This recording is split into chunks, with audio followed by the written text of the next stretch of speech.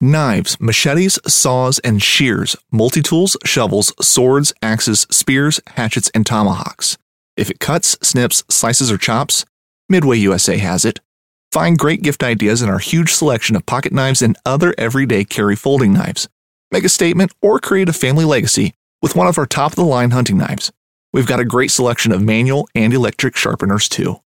For just about everything for the outdoors, check out MidwayUSA.com. This upcoming concert season will be all about the boots, and Tecovas is your stop for the best in Western style. Tecovas has seasonal and limited edition offerings this spring and summer, including men's and women's boots, apparel, hats, bags, and more.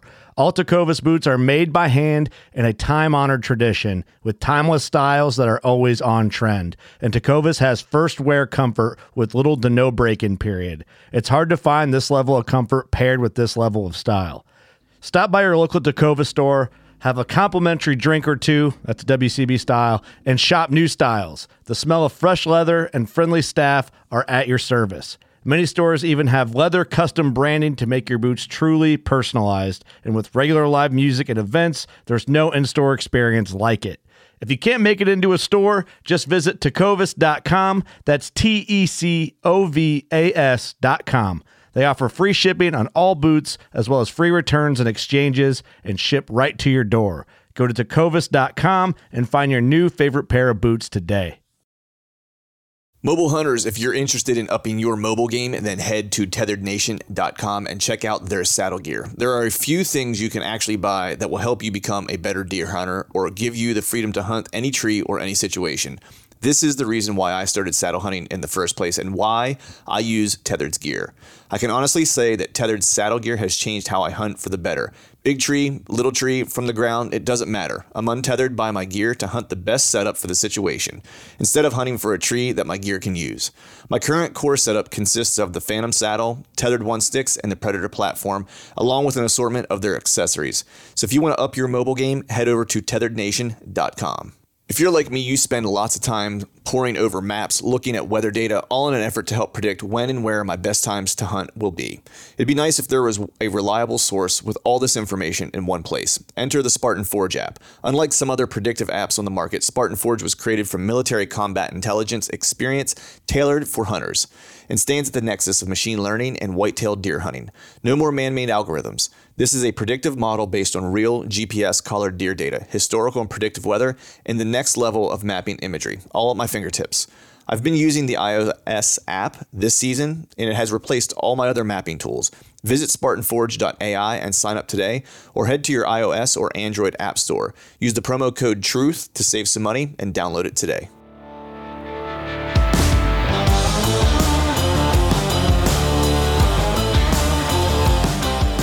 Welcome to the Truth from a Stand Deer Hunting Podcast, brought to you by Skull Brew Coffee Company. I'm your host, Clint Campbell, and you're listening to episode number 292.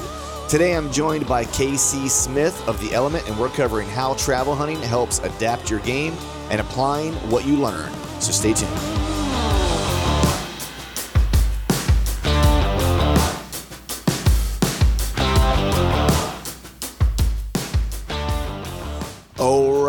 All right. What is up, everyone? Happy Wednesday to you. Hope you are doing well. Hope you are feeling fine. We are now in the month of July when antler growth is going to be popping off. This is the time that you really kind of see, you separate the men from the boys, I guess you could say in one way. You're going to really kind of be able to tell the deer that you have on camera this month, what they're ultimately going to probably turn into for the most part. The month of July, they put on the most amount of inches during the course of this month. Of course, August is a little bit of a finishing month. You get a little bit more there, but they're going to do the majority of their popping during the next couple weeks. I actually just got back from vacation, spent some time in the Finger Lakes in New York, did a little boating, did a little beaching.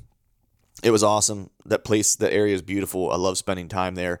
Actually, I need to figure out a way to spend more time there, I think. I'm realizing I'm kind of a lake guy. I like the lake. I like the water. I like being on a boat. I like all the stuff that kind of happens around it. We did a little bit of horseback riding, too. So it was really kind of an outdoorsy type of vacation, which was a lot of fun. But usually when I do my vacation around this time of year, the 4th of July, when I get back, it's kind of whitetails and hunting, full court press from from here on out at this point. I have a few cameras that I still have to get out, which I'll probably get out next weekend. Most of mine have been out since, I don't even know when, February, March. But I do have a handful of them that I need to kind of put out in some key locations, and then probably make my first kind of camera check to see who is in and around the area. I'm not going to go hog wild and crazy and check every single camera. Probably ones that are close by. Some of the new ones that I've put out in some new spots, I of course will check those just to kind of make sure that they are gathering inventory.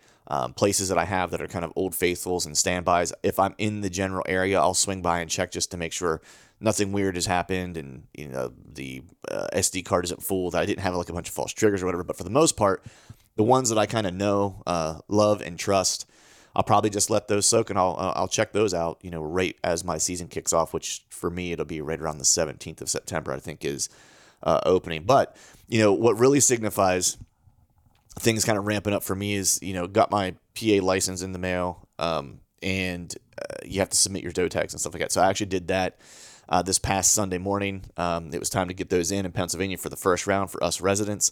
So sent that in, and that's always kind of an exciting morning. I get up, have my coffee, fill everything out, put it in the mail. The pink envelope, my PA brothers and sisters, you'll know what I'm talking about. A little bit of a pain in the ass.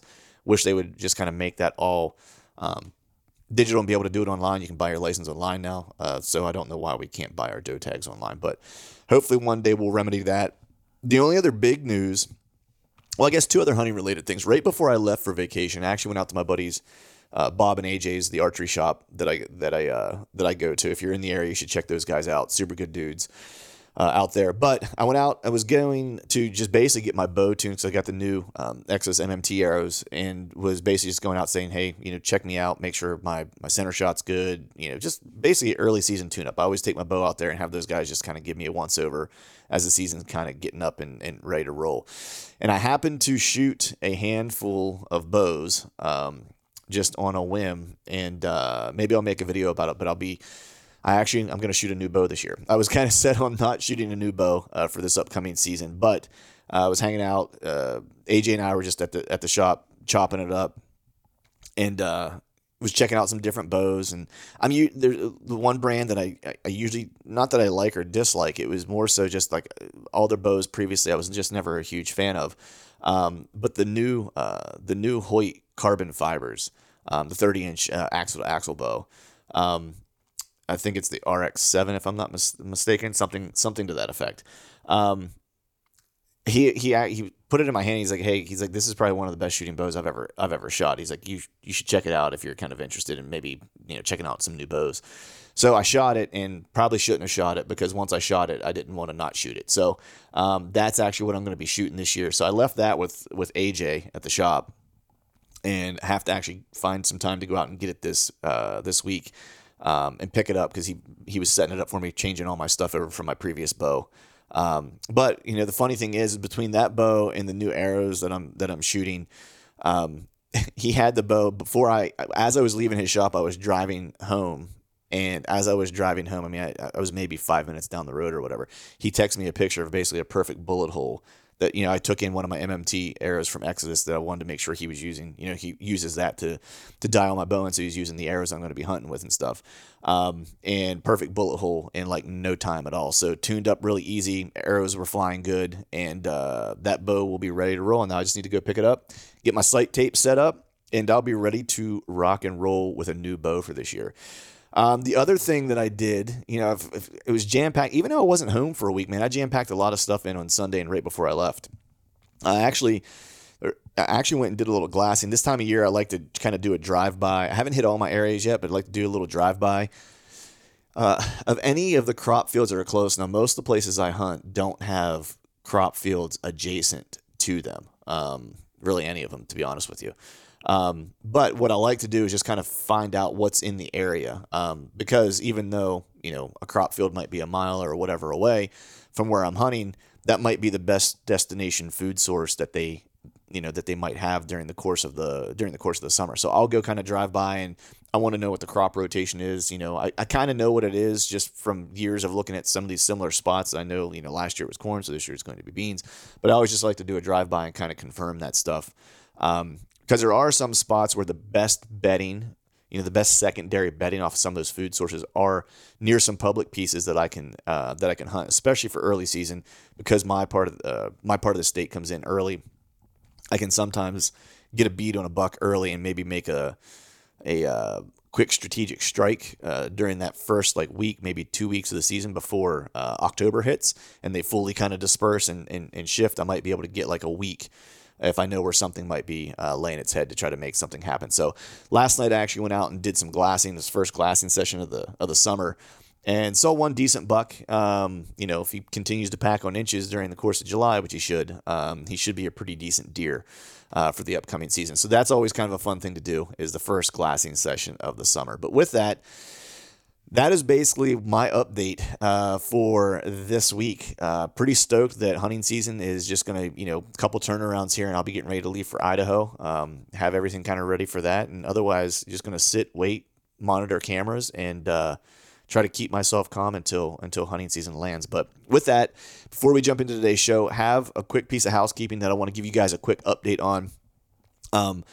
Our buddies over at Exodus, they're kicking off, as they do every year, their annual Velvet Fest campaign. If you're not familiar with Velvet Fest, this is the official start to deer season, as I just mentioned, kind of checking for all those velvet bucks and so forth. But Exodus is helping get the ball rolling for everyone's summer scouting. I know when Velvet Fest hits, it means it's time to get all the cameras out. If they're not already deployed, this is the time to do it, to make sure you have everything into the timber. But from July 15th through August 19th, they'll have some awesome prizes for people who use the hashtag VelvetFest, all one word, on social media showing their whitetail adventures. Also, if you're in the market for a trail camera, Velvet Fest will be the perfect opportunity to get ready for the season. Exodus will be sending out exclusive savings through their email newsletter throughout the campaign, so be sure to head over to ExodusOutdoorGear.com and sign up for their newsletter to get those.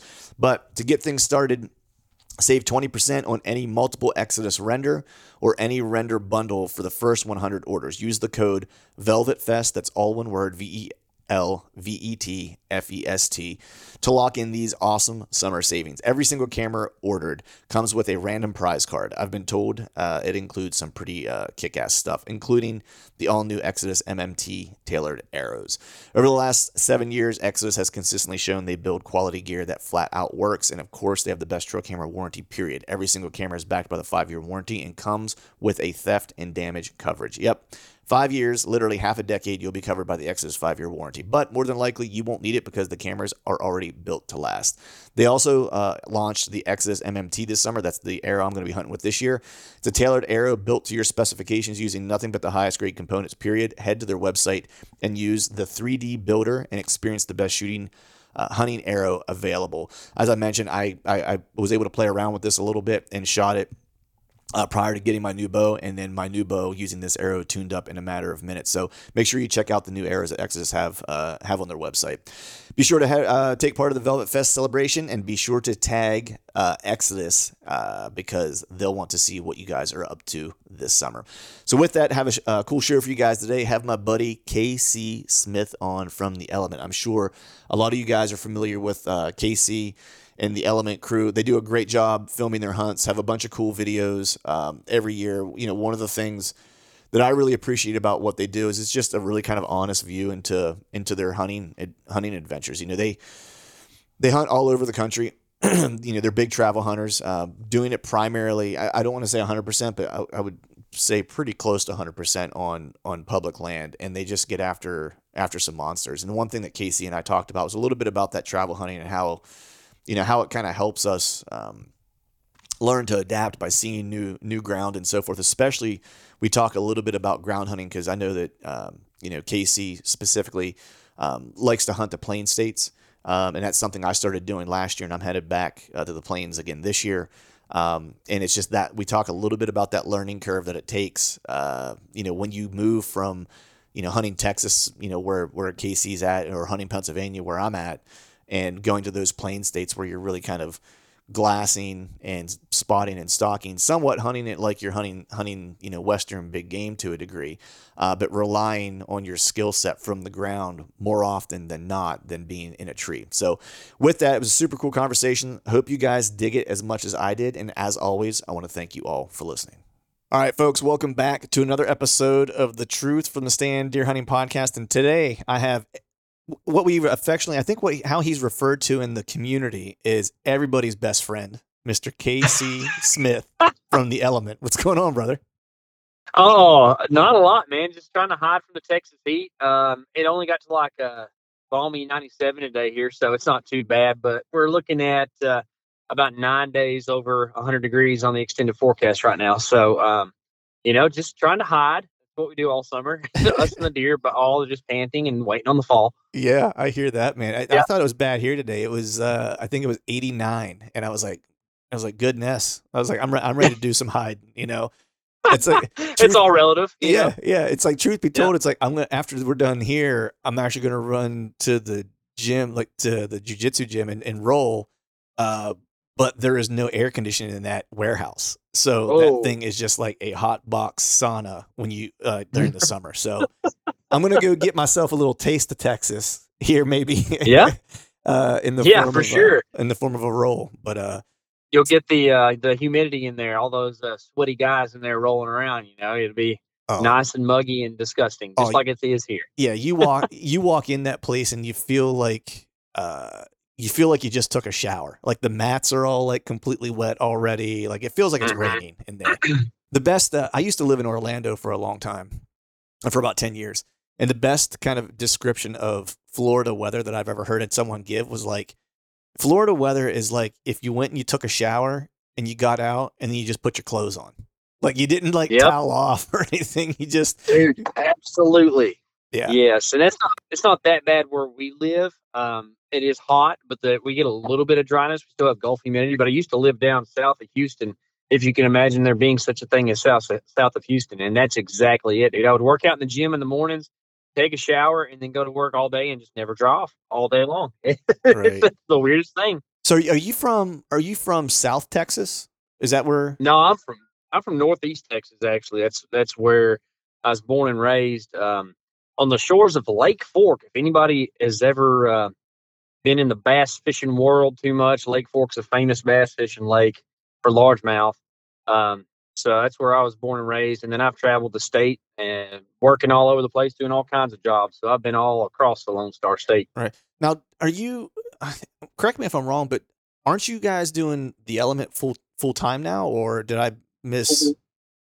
Yeah. So that's a recent blessing for sure. We've been working at this thing for about 6 years. Tyler and I doing stuff together, and this year we're going to be able to go full time. Now that doesn't mean buying new dually trucks and jet skis anyway by any means full time, but we've been putting full time effort for a few years, and this year we're going to get to really go after this thing. So it's pretty exciting, man, and been very blessed throughout these opportunities for sure. That's awesome, man. What is the Thanks. what is the one thing, like looking back on it, right? All 6 years of just working diligently and hoping one day that it would kind of get to a point to where that you can make that your full time deal. Like what was the point? Like what was the point where you were like, you know what, this might actually work? Was there like an aha moment where you were like, man, this thing we might actually do this? Let me think for just a second. I would say that never really came in business. Like I still don't have good confidence in the business of things, if that makes any sense. Even though that, things are going to be fine. And if God wills it, we will continue. But I think it was more in like learning how to travel and hunt and get it all on film, because I've hunted my whole life. And I know how to go out and be successful. Or this is a hunting podcast. We can say kill, right? I know how to go kill deer. Exactly. Not bragging by any means, but if I work hard at it, I can make something happen. But putting it all together on film, just in different parts of the country, that's kind of the aha. And I think that happened November 23rd of 2020. I killed a public land buck, traveling across the Midwest by myself, self-filming, and got it all on film. And I think at that moment, I was like, you know what? I can do this. I'm not just a carpenter who deer hunts a little bit, I can put a production together and put something out that hopefully people care to look at. So I think that was kind of my aha moment there. Nice. What how long were you self-filming and stuff before it started? Because I'll be honest with you, man, I've self-filmed on and off for several years, and I always, every year without fail, I get to a point in the season where I'm like, man, I am ditching this camera stuff. I'm done. Like, you know what I mean? I always start off with the great intentions. Exactly. And I take it every hunt, and I'm stoked on it, you know, and I'll get some really good B-roll of like maybe a buck that I passed or whatever the case is. Yeah. You know, and then it'll either cost me a deer because I was messing with the camera and not paying attention, you know what I mean, or didn't get set up the right way quickly enough or whatever the case is. Or sometimes it just becomes I'm in one of those funky trees where it's just hard to get set up in, and I'm messing with the camera. I'm just like, you know what? I've spent 10 minutes trying to get this thing set up, and like I just want to hunt, and I'm done. Like how long did it take you before it was like you could actually integrate self-filming into your hunts seamlessly where it wasn't like a complete burden? Well, I don't mean to discourage you, but I don't know if it's ever seamless. But so let's just do a little timeline of like how hunting and filming kind of came together for me. I met Tyler, I think, in 2015, and we started hanging out a little bit in 2016. We actually were gonna he was going to come down to the coast where I lived and do some red fishing with me. Well, that still has never happened as long as we've been friends. Nice. But that's how it started, you know, just dreaming about things to do. And then ends up, I like to hunt and he liked to hunt. So we ended up talking about that instead. Well, that fall, he decided to go film me some because I hunted public land locally. And he normally had a deer lease with his dad elsewhere. So anytime he was around here, he didn't really have a lot of places that he knew to go. So he started going with me and kind of being cameraman, and I just would hunt. He'd be like, "Hey, you cool if I bring the camera?" I'm like, "Yeah, man, totally, whatever." You know, I kind of don't meet strangers, and that includes cameras. So I now by no means was I just totally natural back then on film, you know. But like, I was like, "Whatever, I don't care," you know. So we started filming a little bit of stuff, and I didn't have to mess with cameras at all back then. He was just filming me, and then the next year he's like, "Hey, man," or actually throughout that spring, we kind of made a plan of trying to film our hunts and stuff. And that's when I started diving into the self-filming game and learning how difficult it can be. And it cost me deer, just like what you're talking about. But there comes a point in time where you just have to commit to, and I'm not trying to give you advice. You do what you want to do. But for us, it came to a time where it's like you just have to commit to getting things on film, and that being your primary objective. And there will probably be a lot of guys who have a problem with that statement, and that's okay too, because people oftentimes are like, well, your primary objective is to go out and enjoy creation or kill a deer and bring it home and eat it or whatever. And yeah, that's definitely all wrapped up in it, but we wanted to get things on film. So you just kind of have to just say that you're going to do it, and you're going to miss out on some deer because of it. And I think with that, what makes you able to make that commitment is just committing yourself to being in the woods more. You know, if you're a guy who gets like 6 to 12 days a year that you get PTO or whatever, and that's when you're going to hunt, like, man, filming might not be for you much over like a GoPro or a Tactacam or something that you can just, strap on your bow, just because like just the law of averages means you're not going to have as many encounters as somebody who has a little bit more time. So don't waste that encounter trying to get on film when it's the only one, Right. So I think that after committing to it for about a season, I got to where I was pretty good at it. And well, I don't want to say it that way. You get what I'm saying. I got to where I felt you could execute it, is what you felt. Exactly. Yeah, just like shooting a deer with a bow. You get to a point where you're proficient, and you're like, this is a part of my system, and I can do this. Now, just like with a bow, shooting a deer, sometimes things can still go wrong, and that happens as well. Whether you don't forget to hit the record button, or the deer walks out of frame, and there's all kinds of little things that can go wrong with filming a hunt, right? And then now we've kind of come full circle for the past. So I'm counting 22, our current year, as year 3. So for the past 3 years, we have attempted to have cameramen of some sort, either interns or this year we actually have a paid employee, which I'm very thankful for Eric. He's a champ. He does a good job. We had an intern one year that didn't go very good.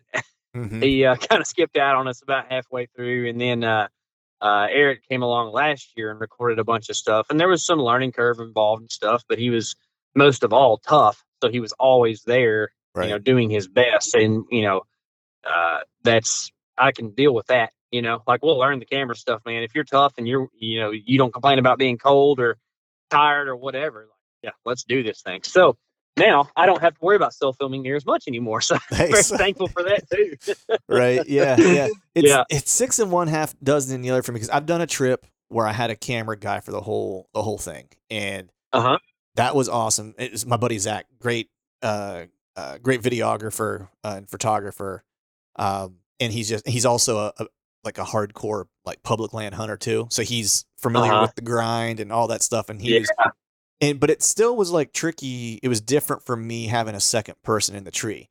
And man, you better be able to like that person, because you on a hunt, traveling, because this was a travel hunt that we were on, and you're going to be all up in each other's business for a lot of days. You're going to be sleeping together, eating together, sitting in a tree together, Peeing right next to that guy. You can't be pee scared if you got a cameraman, you're liable to be touching shoulders and trying to use the bathroom. Right, exactly. Exactly. And and hope that they, that they have like the same type of like in the tree hunting acumen, where know when to move, know when not to move, and I was lucky where Zach's killer. So, we had no problems with that, but I've also heard some horror stories just, where it didn't work. For me, I'm primarily self-filming. Like where it really bit me was I was messing with my camera. I was on a out-of-state hunt. I was actually in Iowa. It was a public land hunt, and I was catching some decent deer on film, and I got a beat on where I thought a good deer was at, and I found some killer hot sign. I set up on it, and wouldn't you know, within like 45 minutes of setting up on that sign, here came this like hammer, mid-wood and 40s, maybe a little bit bigger 8-point, right? So like big for an 8-point. And toad. I had the camera, and I was moving it around, and there was a scrape that he was coming up to check, and I was like, all right, this is where he's going to be. And so I kind of moved my camera around and got it in position, was getting ready, and I was looking down at it, trying to make sure it was recording, making sure I didn't bump it. And I drew back, and I rushed the shot, and I missed. And it was because like at the last second he moved, and I had to like move around the tree, and I had to move the camera around to get over there. And when I did, I had just a second to draw, got drawn, and I had more time than I thought I did. But I just rushed the shot because, it happens a lot, right? You usually have another second or two than you usually think that you do to take your time and make the shot. And I just rushed it because I was getting all flustered with just doing some different things that I hadn't been as familiar doing, and I ended up missing that deer. And that made me, that's tough. Yeah. And the kicker, you know what the kicker is? I never hit record. Oh, no. So you don't have footage of the deer at all? I don't have footage of him at all, like nothing. I didn't kill him, and I didn't get him on film. So... It was, so that was the last day the camera went on into the woods on that trip. That was it. That's a high stakes trip too, man. Like Iowa only comes around every so often. Yeah. Because you got to draw it. So it's like, gosh, I understand where you're coming from on that. Now I did make amends. I did make amends and kill a buck on the very last day of the hunt. So it was like on the 16th day of the hunt, I actually filled the tag. Oh my gosh. Yeah. So, but that still has never left me. So to your point where you have to commit, the way I kind of commit to it when I go into a hunt, because like my primary thing isn't my YouTube channel, it's the podcast. So I go and I'm like, if I can get the deer on film for like, then I will, but my first priority is me shooting, and that's kind of way I walk in, is like, this is the objective. And if the filming can happen as a byproduct, then awesome. If not, I'm not going to let it, force a bad shot or whatever the case is. Yes, for sure. That's a big thing now, honestly. This year, there's a good chance Tyler and I will have a camera person with us the whole time. And that'll be so helpful, because then we get to go back to that mentality. Because truth be told, outdoor TV for a long time has told us you got to get the kill shot. You got to get the kill shot. Well, most people are actually really forgiving about that. If tell a good story and get some good pre-roll of a deer, you know, it's up to the hunter when to take the shot, and the cameraman gets what he can. That's at least that's how we operate, you know. Mhm. And if he can't get it on film, then so what, man? It's still the experience of the hunt that we were all there for, you know. So that's the big thing, right? Yeah. It's like I want to feel like Mhm. you were there. Like one of my favorite hunts you guys did, and we'll talk about it in a little bit, but was the one deer that you double lunged, and it was a whole like it was crazy, a crazy episode, right? But like A when fiasco. it was a Yes. fiasco, right?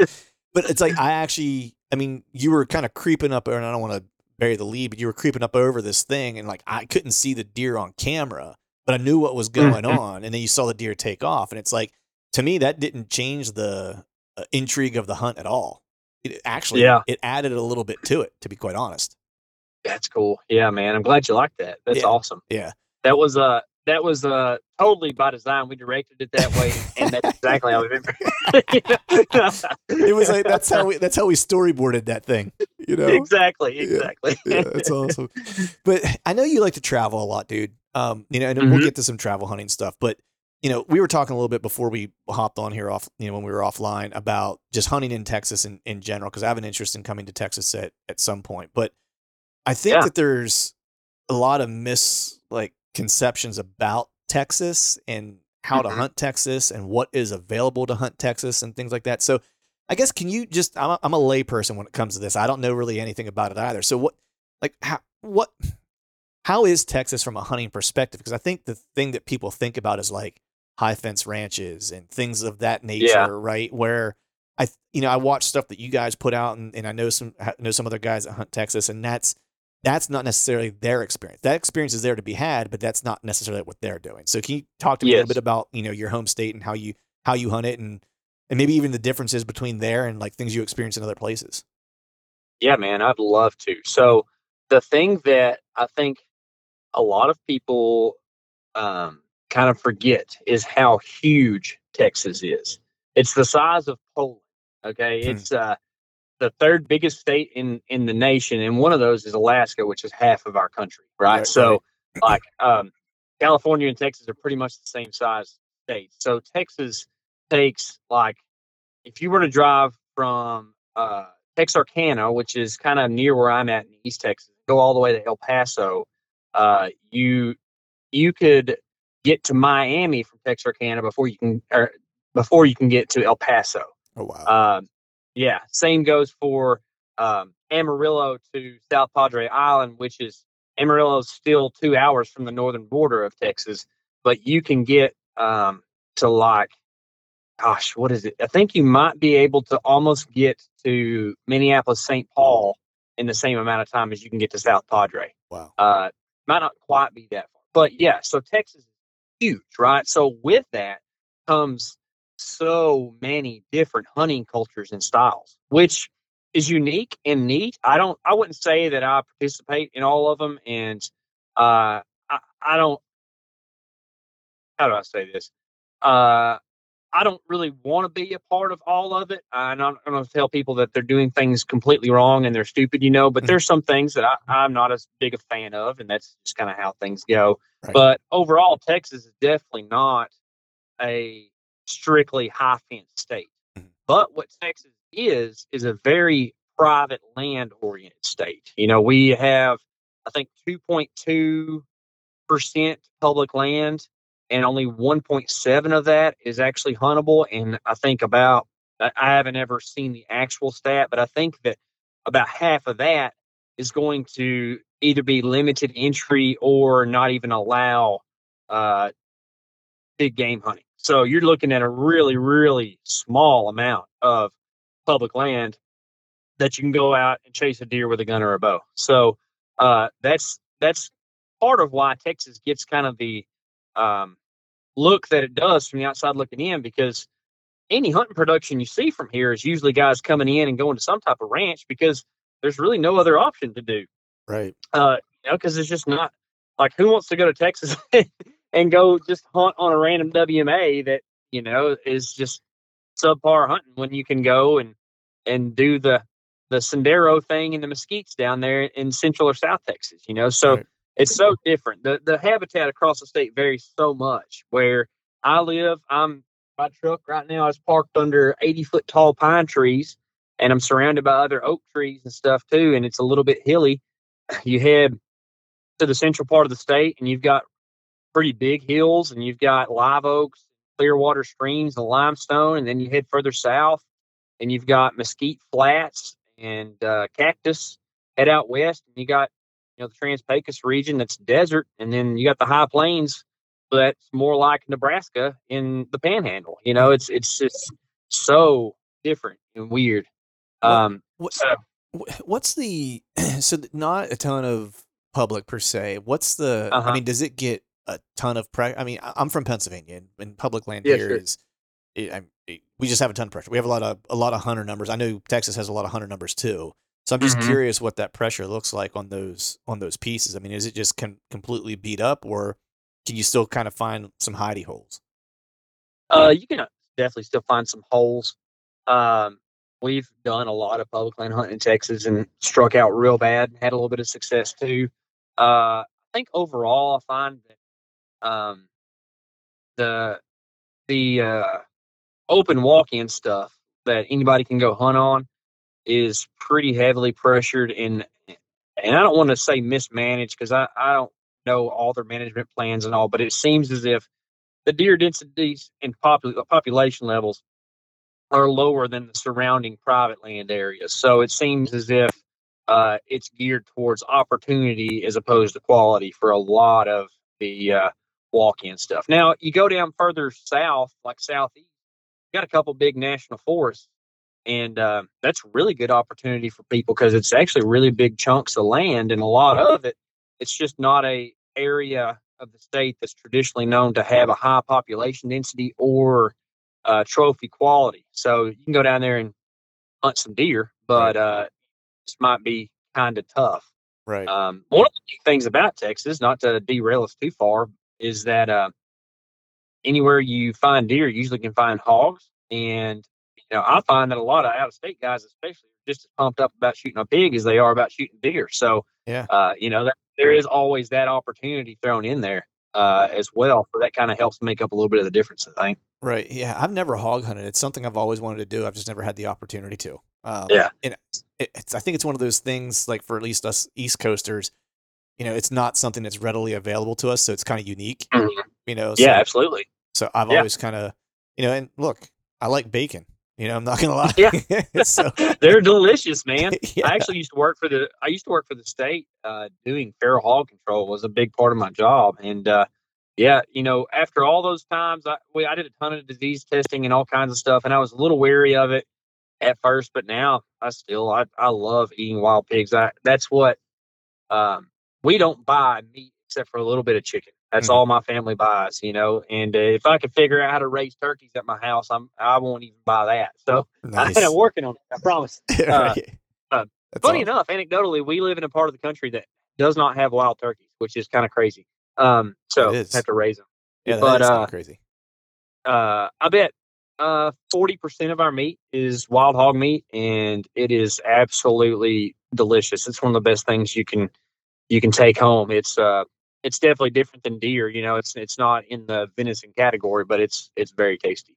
Nice. Yeah, it looks like I'm gonna have to put a hog hunt on my itinerary one of these years and make that. Yeah, you should, man. It's so much more readily available, and even if you are open to a pay to play situation, they have high fence hog hunts, which I think are kind of silly, but there are plenty of places that it's like $150 a day type thing, and you can go out and shoot pigs and use whatever means you want to and go home with some really good meat. So it's definitely much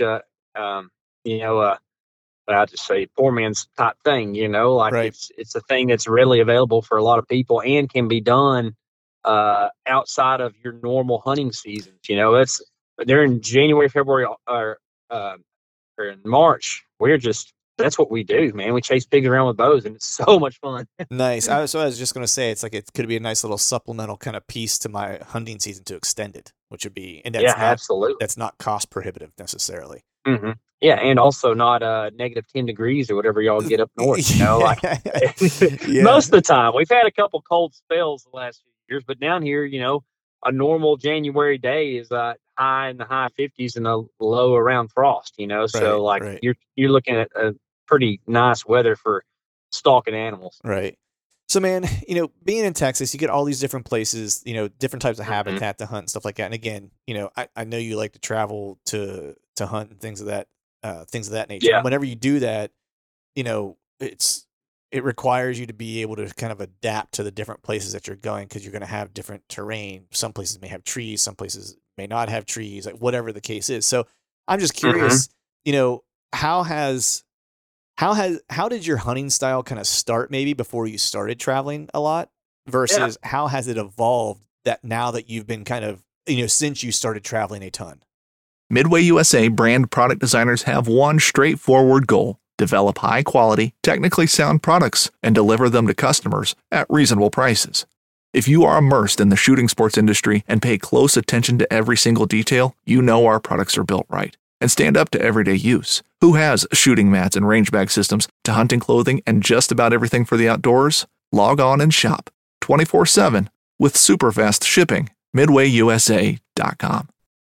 Sure. Yeah, that's a neat thing to talk about, man, because it really does change you, and honestly, like, even change the way you traditionally did stuff where you started hunting, because you learn so much when you travel.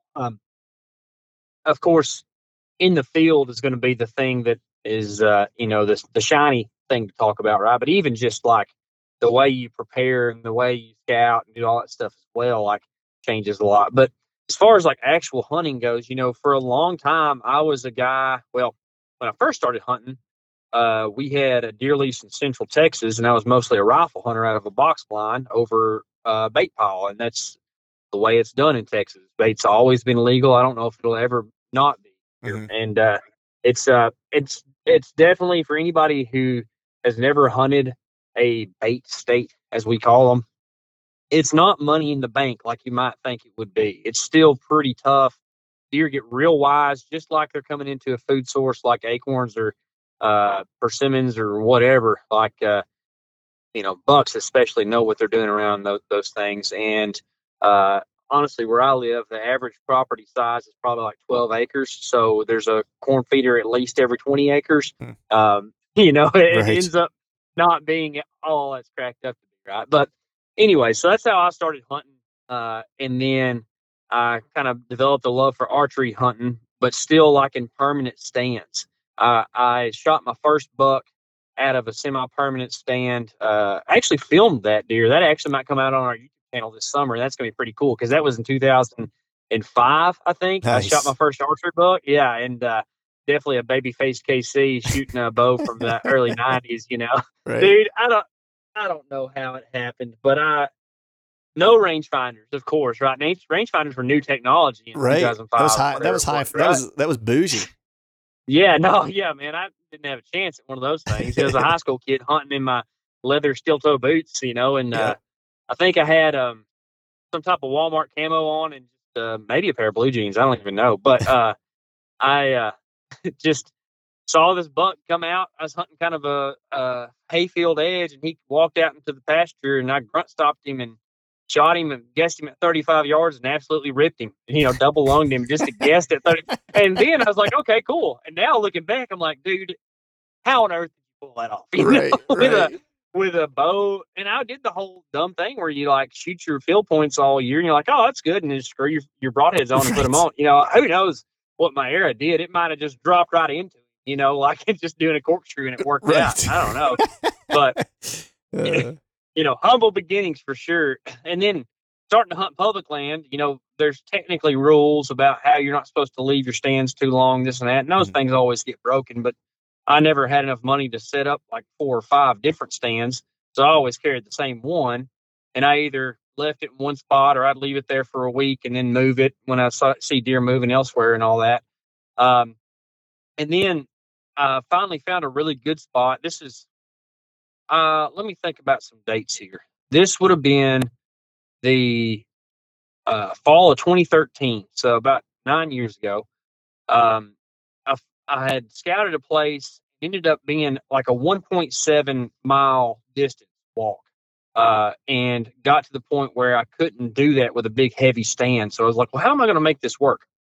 And so that's kind of where my mobile hunting kind of started. I was still using a steel stand and all that, but I had to figure out the steps thing and how to bring them in and all that. And that's when I finally kind of had the thought of being mobile with hunting, but it's not like it's stuck or that's the way I started doing things all the time. It's just I learned that you could do that. Right. And then, so on and so forth. You start wanting to venture out and understand, the concept of blowing out spots or the concept of feeling pressure from other hunters or whatever it is that might be a circumstance that makes you want to move. And then you realize how advantageous it is to be able to hop around. So then Tyler and I once we started hunting together, we went to using tree stands that had brackets on them, like those little Muddy Pros or whatever they were called, or Vantage, that's what it was. And we used those things a lot. And they were super comfortable, but it was kind of loud to put up and still kind of cumbersome. I remember Tyler and I talking back then, and we're like, man, it'd be cool to have a saddle. I see those guys talk about this stuff. And Tyler, I remember saying to him one time, he was like, man, I don't know if you can get comfortable on those things. And I was like, you're probably right. It looks real uncomfortable. Yeah. And then about 3 years ago, we got a couple to try out, and they were like, this isn't too bad. And now, I'm either saddle half the time or I'm on the ground half the time. And that's the way I hunt. And just look back and think that at one point in time, I hunted the same stand, no matter what wind direction it was. And that stand was in the tree all year long. It's like, man, that is night and day difference. And that's one of the big things that you learn traveling is that the ability to be mobile is key. When you go to a place that you don't know much about, you're learning on the fly, the ability to take the knowledge you learn on the fly and convert that into moves that you make instantaneously. That's how you kill big deer when you're on the road. Yeah. You can't sit there and lay up. I don't know if you golf or I do a little bit, not a whole lot, but you can't lay up and hit the side of the water 3 or 4 times because you got to go after that deer, and that ends up being the thing that translates the most to me that I've learned that helps me kill deer on the road. Right. So two questions popped to mind as you were kind of explaining that evolution. So one, you started talking about hunting mobile, and it was out of necessity, right? You just I don't have a lot of stands, and I want to go to some different places, so I got to do what I got to do. But did you immediately start to recognize the benefits, or how long did it start to take you to realize that the benefit wasn't only so much so that I could move when I wanted to, but that I was trying to figure out how to say this, that it wasn't just the ability to kind of move when I needed to, but it was also the ability to kind of, first time ambush, right? First set's the best sit, right? And I'm setting up now, and instead of just being stuck in this one tree, I'm now going to move because now I can set up so my thermal is helping my wind, and I'm getting the advantage while the deer still thinks he has the advantage. When did all that stuff start to come into play with your mobility kind of allowing you to achieve those things? Man, I'm pretty stupid, to tell you the truth of the matter. It took a while. Hey, preach, man, preach. I'm there with you. I'm not young, but I'm not old. I'm 33. So when you're some guys, when they're younger, they're smarter than I was. I took a while to learn a lot of things through life. I did some stupid stuff when I was young, outside of the hunting too, and had to be redirected a few times. And I think that's how it works in hunting. But the thing that you got to be mindful of is when it's time to learn, you need to learn it and make it permanent in the way that you operate, right? Right. I think that a big mistake for a hunter would be to learn something on a specific hunt, but not be able to apply it later. Yeah. That's you definitely need to be able to retain that stuff. So, I love to give you super long answers, so I'm sorry about that. Yeah, I love it, man. I think that I probably learned that around 2018 is when I started learning that some, because that's when Tyler and I were really pulling our stands almost every set and trying to go in and surprise a buck. And we were always correlating trail camera data back then to make that happen. And we still do that a lot, especially with cell cams nowadays. We use Moultrie mobile cams, and the ability to have that and not have to go in there and smell up a place to pull the card. Back then we would go in, have a card reader or something with us. That way we could pull the card and hunt there and hopefully correlate some stuff, because you didn't want to waste an intrusion on, just pulling a card. So you just go in, assuming you're going to hunt there, look at the card and see how good it has been in the area, after you've done some summer scouting or whatever. So I think 2018, Tyler was after a pretty specific buck on Texas public land that year. And we were doing all kinds of crazy stuff. We hunted the same place a few times, but we'd always pull our stands and make sure we hunted on really good winds and that sort of thing. And we actually had to use some kayak access across a body of water to get to this spot. So it was pretty bomb-proof access. It's just took us till that year to probably realize what that ambush really looked like. Right. So, and then I think too, I know you have another question, and I'm probably distracting you, so I'm sorry. But man, I'm literally writing questions down as you're going, because I'm like, oh man, it just made me think of something else. Good. So, one thing that I think you have to do whenever you're thinking about that ambush, first time in type thing, is to really try to understand how deer use the wind, because hardly ever is the wind perfect for you as a hunter, and the deer still do what you want them to do. 100%. Because the thing that you're going to want to do as a guy who's starting to try this ambush type hunting where you go in, hang and hunt and kill a deer, is you're going to want to wait until that wind is the perfect southeast for this setup. And there's, your wind's blowing out across the water and the deer has no chance to smell you. Well, he knows he has no chance to smell anything around there, so he ain't going to be in there.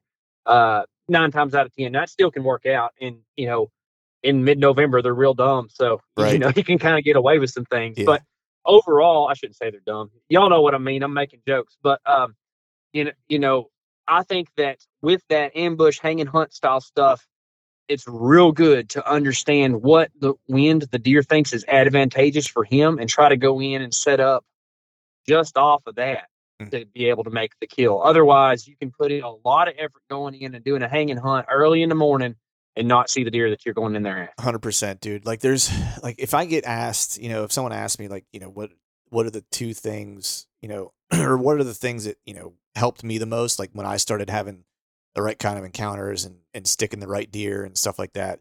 The first one is always, once I was able to understand how the wind and thermals kind of work together in spots, that changed my whole world. And it wasn't that I didn't know it prior to that. It was I still struggled to use it because I wasn't I'd set up just slightly wrong or whatever the case was. Right. Or I would set up at a certain time of day and then just kind of forget that, hey man, my thermals are going to change throughout the day based on the sun hitting the ground. And I need to account for that, Yeah. And so it was things like that to me really kind of, was the nail in the coffin. Once I got that and didn't need to necessarily think about it anymore, that I could just get into a spot and be like, oh, this is how this is going to work, kind of leveled up at that point. The other part that you mentioned, and I wanted to get back to, it's kind of a statement and question. So you said apply what you learn. And that's the other thing that I always kind of mention to folks if they ask me again, what two things kind of made the biggest difference for me was honestly travel hunting. And I've actually talked to Tony Peterson about this, where it's almost like I refer to it as making my head's a hard drive, right? And the more things that I can see in different states, the more analogs I create for similar setups that I might see somewhere else. And so even though I might be in a plain state, a ditch crossing is a ditch crossing, whether I'm in Nebraska or whether I'm in, Iowa, whatever the case is. They don't have to be exactly the same, but it could just be the roll of the land. And I can go, oh man, the wind did this in that spot, and this looks like a really, really similar setup to that spot. I think I need to set up like this. And so absolutely, man. It's almost like deja vu, but it's more so that I'm just recalling experiences I have. Do you kind of feel the same way that when you started traveling a lot, all of a sudden your setups became more precise because you just had so many analogs to kind of harken back to that? I may have not have seen this exactly 100% like I'm looking at it right now, But man, I had 2 or 3 different experiences that felt really, really similar to this. Absolutely, dude. It's you have such a good example or analogy there, and like the way I think of what you're saying is like it's like a Word document template, and then you're just filling in the blanks. I love that. Yeah. With all that in there, it's still what I love. Tyler and I like to talk about this a lot. Whitetail or whitetail, no matter where they are in the country, they have to do whitetail things. So you just take and fill in the gaps with the things that you can put it, in your favor wherever you are in the country, and that's your strategy for getting close to a big buck. Mhm. Now, I will say, there's some things that throw me off because they're still so unpredictable, and that's why we love them, right? But like, I can go out to a plain state and think I have something figured out, but then all of a sudden you're on a different property where there's 17 variables that you haven't considered yet, and the deer are doing something exactly opposite of what you think they're going to do. So like there's always like you're saying, like a new thing for the algorithm to encounter, right? Yeah. And learn from. And I'll say too, like I haven't logged enough data in the hill country. Like what I'm imagining that you might hunt quite a bit in Pennsylvania. Those what I would call ridges and hollers. I don't really know, whatever y'all call them there, but that's tough for me. And so I kind of tend to shy away from hunting places like that just because I feel much more confident in other stuff. Now I would like to go hunt some of it from time to time, but well, you got an open invite here, buddy. Anytime you want. Cool, man. I will oblige you. I got a sweet camper that I built that I turned into a rolling kind of like trailer, solar powered kind of hunting travel rig that you got a place to stay. That's neat. Yeah, we'll do it up. But it's funny because like I get that from folks that maybe don't hunt ridges and stuff like that all that often, but I almost feel like it's easier because I just feel like in certain instances, at least in certain setups, like you know where the wind is going to be bad and you know where it's going to potentially be good typically. And I feel like the bedding is a little easier to figure out as well. And then you have like, I don't want to say drastic, but you have obvious kind of terrain features that are going to have to move deer. You know what I mean? That like, if they're taking the path of least resistance, they're only going to go but so many places from wherever they might be bedding, whatever example we would use. And so I actually get more confused when I'm hunting a plain state because I'm like, man, what's going to move? Like, you know what I mean? It's like there's no ridge to push them in this one direction. There's no, whatever the case is, if it's always blowing west, if the wind's always blowing from the west, they're going to end up in California. Like, you know what I mean? Like it's just, I find that kind of terrain to be more challenging for me, but it's also what's, that is the most foreign to me as well.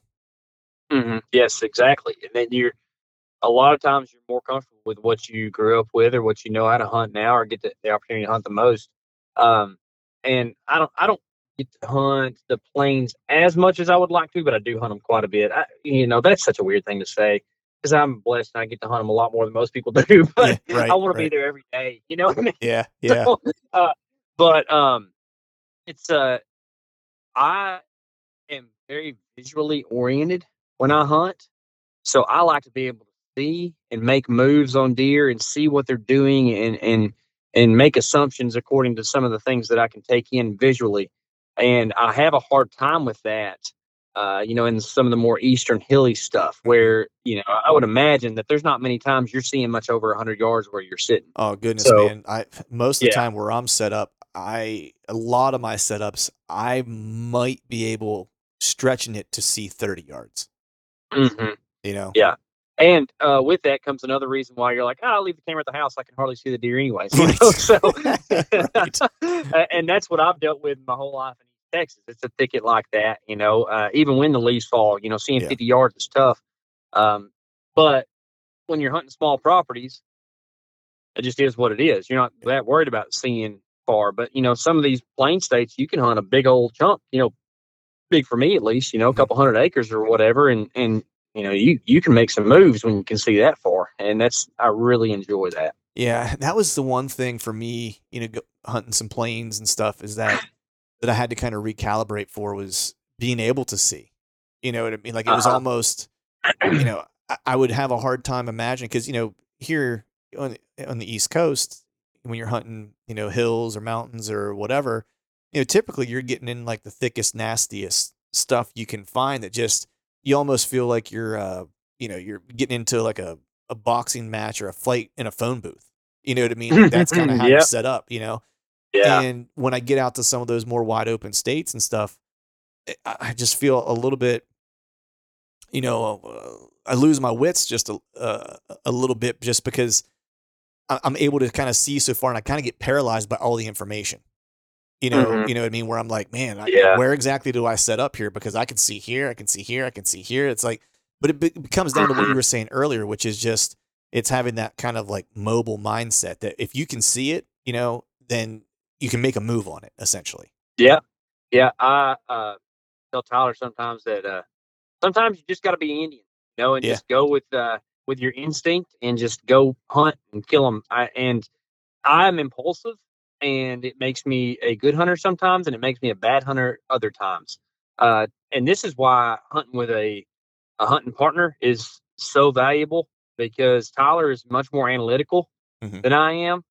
So he analyzes things a lot, and we have a very balanced approach when we make decisions together, because we just sit there and shoot holes in the boat until it sinks for almost everything we do. And it works really, really well. You got to set some pride aside, because you have to understand that it's not that your idea is stupid. It's just we're trying to make sure that it is the best thing to do. And to do that, you're going to have to point out the flaws in it, you know, and when you hey, if you're going to function with another person, you have to be able to set your pride aside anyways. You know, it's just how it goes. Yeah. And it's a great thing. It makes me a better husband and father. Not that I'm great at that, but I try to be able to do that. Right. But Mark Kenyon, if you know him, he has talked about analysis paralysis and something that he suffered with that. He's told us about that before, and I can definitely see where that's a thing. And it's not something I struggle with too much, but Tyler can have it happen to him a lot.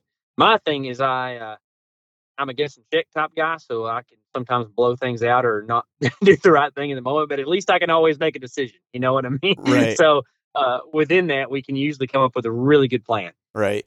The other thing, and I'm curious, I know we talked about this a little bit whenever we spoke, like I guess last week when we were kind of getting dates and stuff set up. The other thing that was kind of a brand new thing for me whenever I started heading to the plains and stuff was just hunting from the ground. I love hunting from the ground. I'll say it this way. I love hunting from the ground. It hasn't learned to love me yet. You know, we're in a one-way relationship right now. You know what I mean? And we were both kind of talking about that a little bit and I want to get to this hunt, but you had a killer hunt, you know, in the plains, and it was on the ground, and you know, and while I was out there, I'd say like 98% of the hunts I did while I was there was all on the ground, and I just fell in love with it. But man, the smallest mistakes on the ground will just cost you big time. Things that you will get away with in a tree just do not fly on the ground. And how long of a learning curve was that for you? In 20, let me get my dates right. In 2018, I shot at my first buck from the ground and missed. And after that, hunted from the ground a whole lot and didn't kill a deer from the ground, a buck from the ground. I've killed some does from the ground all over, but I haven't killed a buck from the ground until 2021, and I shot 2 of them. And Tyler and I have forever talked about how difficult it is to put it together on the ground. And honestly, the hunting from the ground is such a strange thing, because some guys like your whitetail adrenaline guys, Chancey and them, like they savages, dude. They can, dude, killers, man. They can put it together and trophy hunt from the ground. And I'm definitely after a big buck whenever I'm trying to hunt. So I mean, that's just, I love killing big bucks, right? We all do. That's why you and I both have podcasts, because we're eat up with it, right? So but like, have to have short-term memory. Tyler talks about this a lot because he was a defensive back in college, and it's like you got to have short-term memory. You know, you might get burned for a touchdown, but you don't want to get burned for 2 of them, right? So you need to forget about your defeat and just focus on the next play. Same thing goes with deer. You're going to blow way more things on the ground than you are going to have success. And a lot of times when you're hunting from a tree, if you blow it, it just means you don't get your shot. Well, if you blow it on the ground, a lot of times you're spooking a deer. And a big mature buck is only going to deal with that for so long. And that's what impresses me so much about Chancey and Jared and them is that, dude, they can kill big deer from the ground, you know, and it's cool. But I can't. It took me a while to really learn it all, and I think that was the thing is when I first started hunting from the ground, I was trying to ambush hunt still, and I still do from time to time.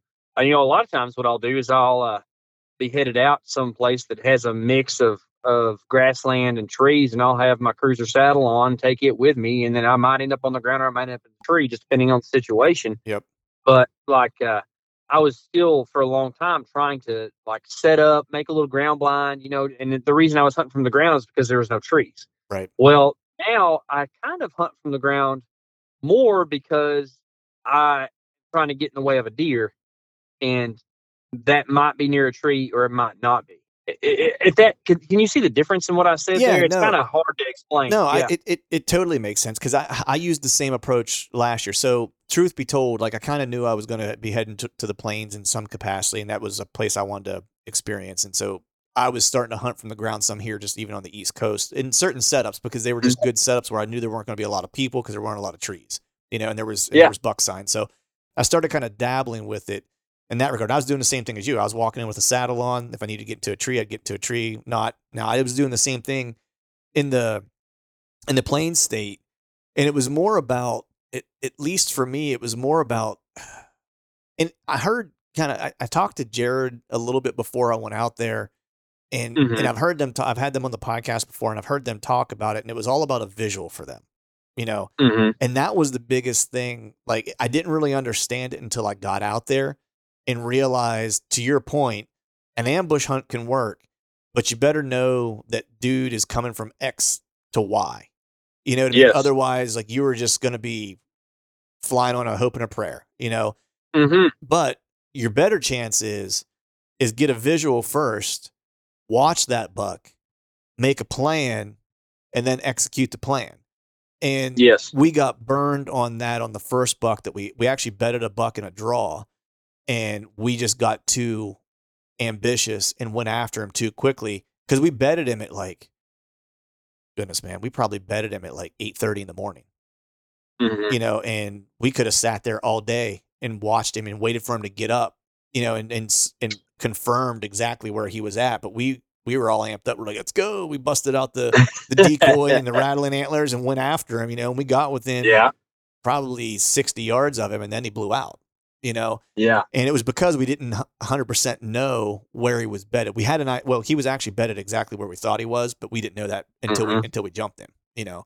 Yeah. But so I totally understand what you're saying. Like you're kind of going in wide open and you're kind of prepared to kind of use whatever means that you have to use depending on if it's in a tree or not in a tree, or maybe you're just up against a tree for cover to get some shadow or whatever the case is. Yeah. I think that even this season alone, just hunting the rut, I developed a lot, and I kind of forced myself to because we were hunting. First morning I was out there, I found a buck that was like a world class type buck for me, like a 170 plus. You know, that's why that number is there. And dude, that's 30 inches bigger than anything I've ever shot. I'm like, come on, you know, let's get after this come on with it.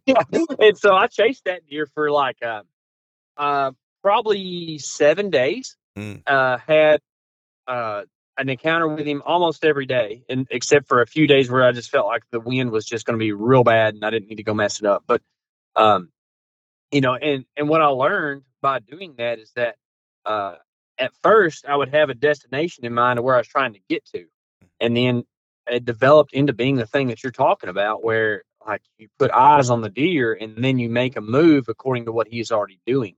Now that's very specific though, because you can only do that in certain types of habitat, right? If it's flat country, you're going to have a tough time because you're going to have a map out and kind of trying to correlate where he's headed because there's no steering of that deer with terrain. Right. Or if you're in wooded country, like, good luck. Yeah. I don't even know where to tell you to start with that, but at least not being set up in an ambush situation, but being able to make moves, you might have that deer go behind a thicket or a brush or something and be able to shuffle 20 yards to the left or right where you're more in line with his path. Whereas like if you're set up in a ground blind and you're not even really ground hunting at that point in time, you're just ambush hunting. It's like you're from a tree, but your shots are worse, Right. It's about all there is to it. And that's how I ended up killing my buck that you're talking about. We had just pulled up to this place that you could glass from the truck and kind of had written off that other big buck, hadn't seen him for a day. And it was 9 days into the hunt. And I was like, I need to just find a deer to shoot because that's not really like me. I don't hardly ever have a target buck, and as a public land guy, that's not really a thing that happens for a lot of people. I don't think. Maybe it does. And I'm just terrible and can't find a target, but, so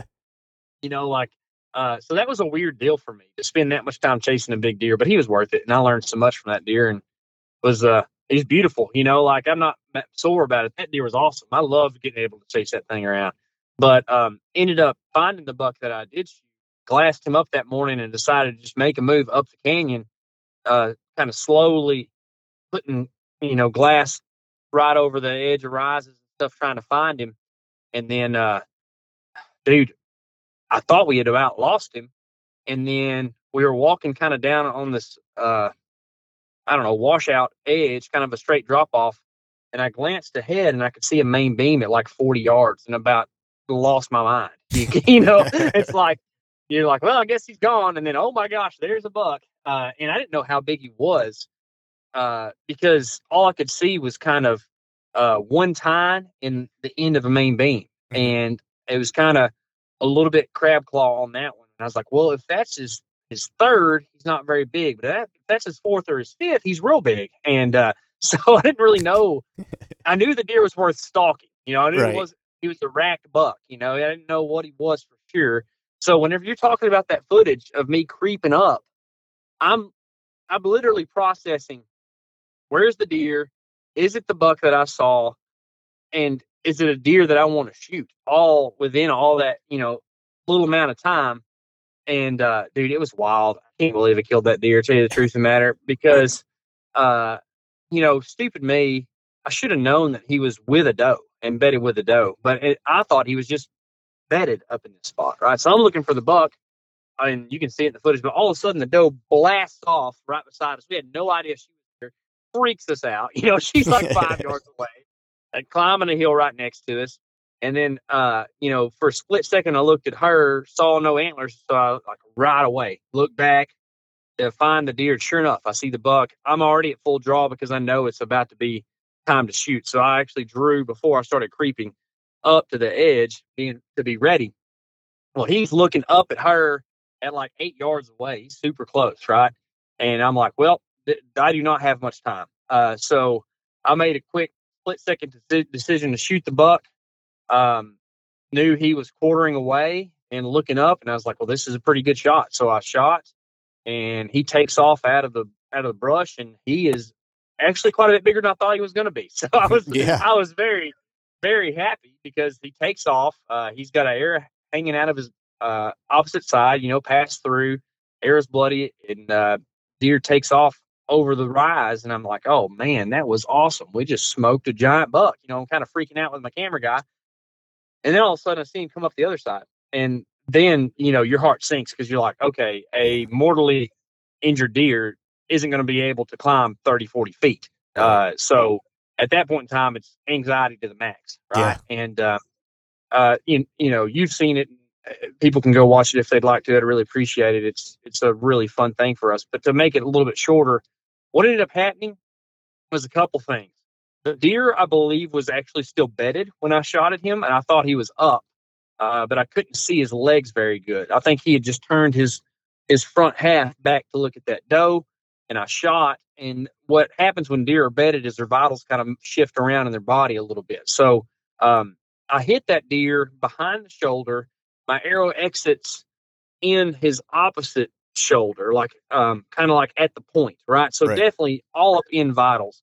But I opened him up and looked at his lungs. I hit him in both lungs, but it was right up at the front top of the lobe. And I don't think, like, we are very absolute when it comes to deer hunting in a lot of things, right? And I think that to borrow, I don't know if you're a Star Wars fan, but I'm a nerd, dude. So like, to borrow a line from Obi-Wan Kenobi, only a Sith speaks in absolutes. And it's the same thing. Like, you shouldn't speak in absolutes because nothing is absolute with deer.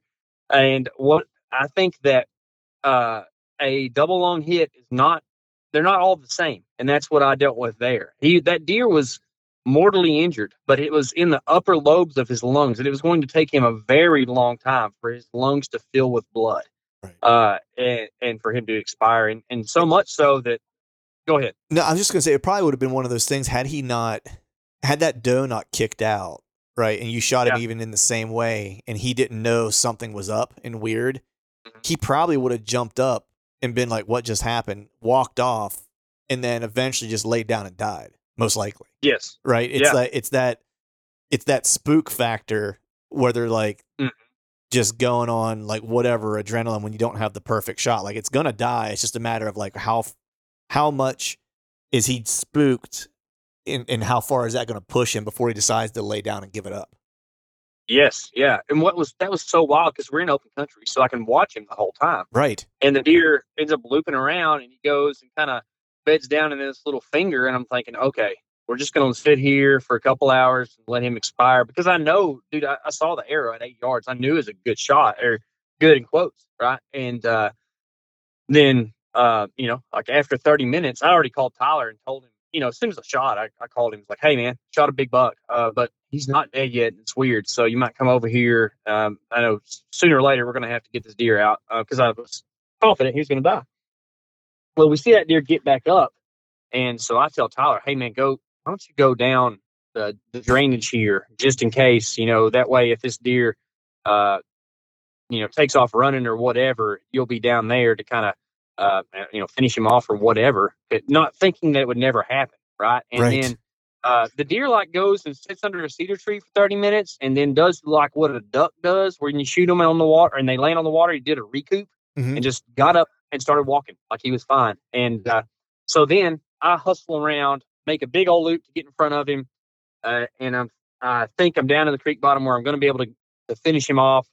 Well, I think the trail he's going to take is at 75. He ends up actually up the ridge a little bit. He's more at like 95. And I didn't even have time to adjust my sight. And I just tried to hold over and end up hitting low on him and or missed him low. Sorry. And I think it's over. He runs after that. And I'm like, gosh, dude, like I just messed this whole thing up and I'm never going to see the deer again. And then Tyler calls me in 30 seconds and says, he's dead, dude. He's laying right here. I'm like, no, what? I lost my ever loving mind, dude. Yeah. I absolutely lost it. And, gosh, I try to keep composure, but sometimes I'm a pretty emotional guy and I'm kind of wired, kind of high, so like at that moment it was like, elation. Right. Yeah, dude, it was bananas. Yeah. Like I couldn't believe it. Like I my heart sank whenever when you missed that second shot.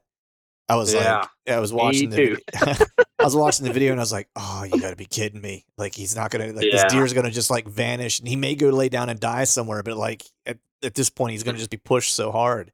But yeah. I mean, anyone out there who hasn't seen it needs to go check that out in addition to all the other stuff you guys are doing. But I know we've been on here for about an hour, man, and I want to be sensitive to your time here on a Friday afternoon. I could sit here and talk to you for days. We're going to have to do a second and maybe even a third one of these. Hey, I'm all about it, man. I enjoy talking about this stuff. It's great to be around other people who are passionate about it. And sorry I talked so much, I definitely appreciate the opportunity to come on and talk and tell some stories and stuff, man. And, dude, you're gonna have more opportunities, dude. Because I love having you on. This has been a killer conversation. But before, I always like to end with one specific question here. All right. Yeah.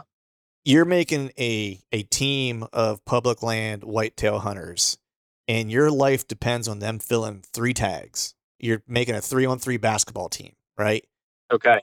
You can pick anyone who is living, not living, famous, not famous, whatever the case is.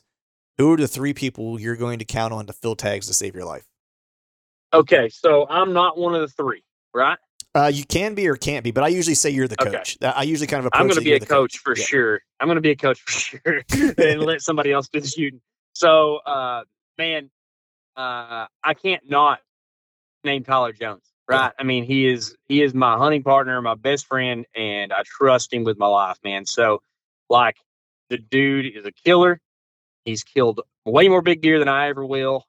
So he's definitely going to be on the team.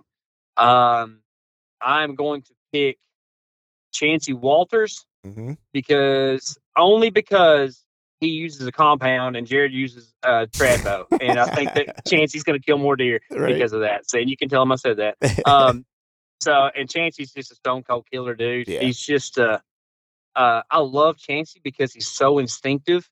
Like, we've had him on the show a few times, I think, and like, he's one of those guys who does a good job of telling stories and telling you why he did stuff, but he actually sometimes makes moves and he can't tell you why he did it, but he killed the deer. You know what I mean? Yeah, like, 100%. he's just that in tune with them. Yep. And I want to be like that one of these days. So I'm going to put him. And then, man, that next one's tough because it's one spot, but there's nobody I trust more probably to fill a tag than Tony Peterson. TP, like, especially his ability to kill deer in September and October is super impressive. I have a ton of respect for that dude. Yeah. Talk to him often. Actually going to hunt with him this fall. And nice.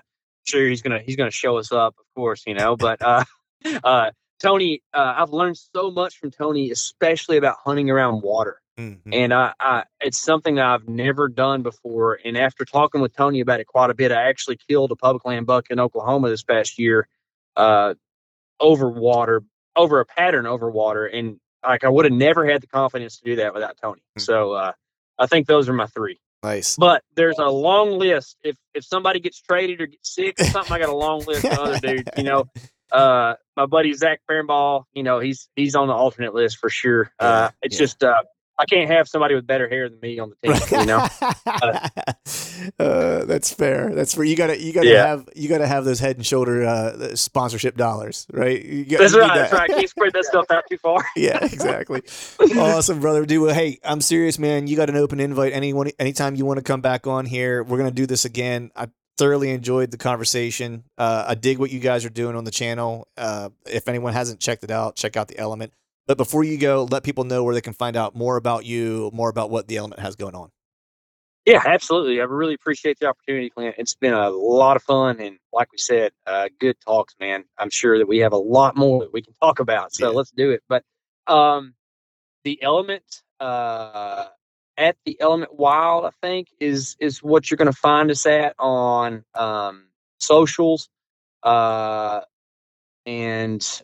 The Element YouTube channel, of course, is where we have a lot of content. We have the Element podcast where we do our whitetail and other stuff. You might hear us talk about growing heirloom tomatoes or who knows what on that thing. But we do a lot of stuff on that, and then socials. But I'd probably direct people to YouTube the most because that's where podcasting is great. I absolutely love it because it allows you to talk to so many people and do so much stuff. But we put a ton of work into our YouTube channel and producing quality video that I think people can not only enjoy and be entertained by, but also hopefully learn from, or at least learn what not to do. Actually, the most recent video we released was our 2021 bow hunting fails. So there's a lot of videos of us getting smelled by deer on there. So go watch that one.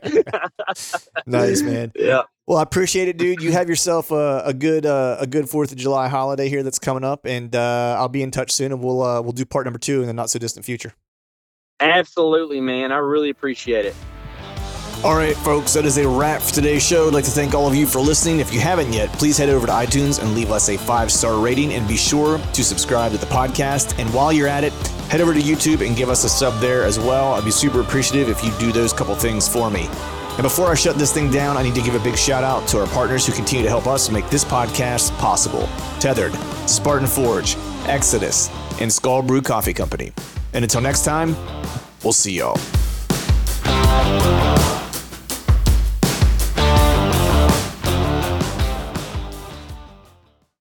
All right, gang, the new Truth merch is in stock at truthfromthestand.com and on YouTube below any of the Truth from the Stand videos. I've got some new hats, beanies, t-shirts, long sleeve t-shirts, and sweatshirts. There's even a new Do Hard Shit hat for those of us who like to embrace micro-dosing adversity. So head to truthfromthestand.com and check out the new gear and use the code TRUTH, T-R-U-T-H, and save yourself some cash on the new gear. You're listening to the Waypoint Podcast Network, brought to you in part by HuntStand, the #1 hunting and land management app.